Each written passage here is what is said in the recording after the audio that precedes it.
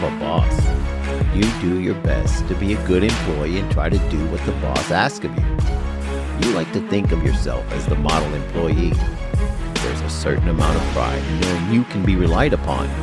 You're punctual, and you get your task completed no matter what it takes. You've spent so much of your time and effort living up to the high standard that you've set for yourself. It is admirable, but what if? What if you started putting all that time and effort towards pleasing the one person who can truly make your life better? What if you decided to take control from some person or job who truly cares little about your welfare and gave it back to the person who cares about it the most? You.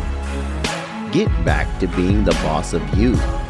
Who cares more about you than you anyway? Think of how you've responded to the tasks and goals you've set for yourself. Have you responded the same as you would to that boss at your job? Are you as dedicated to making yourself happy as you are to him? You wouldn't be late for work, but yet you endlessly hit the snooze on the mornings you'd plan to go to the gym. You wouldn't leave tasks unfinished at work, yet your own personal to-do list rarely gets any attention. You've sacrificed so much to make some other company or person successful, and it was your own hopes and dreams that were the victims. So busy striving to get ahead, yet in reality, you are falling further and further behind with the things that matter the most to you.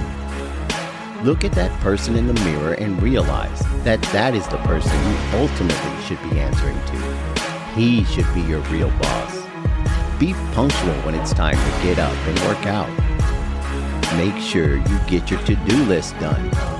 All the time and effort you are so willing to invest in someone else, start investing in yourself. Start making that boss happy for once. That boss in the mirror. Decide it's time for you to take over as your own boss. Take responsibility and be prepared to pay the price to yourself. The cost will be high, but it's the cost to be the boss. Stay focused, stay disciplined, stay sharp.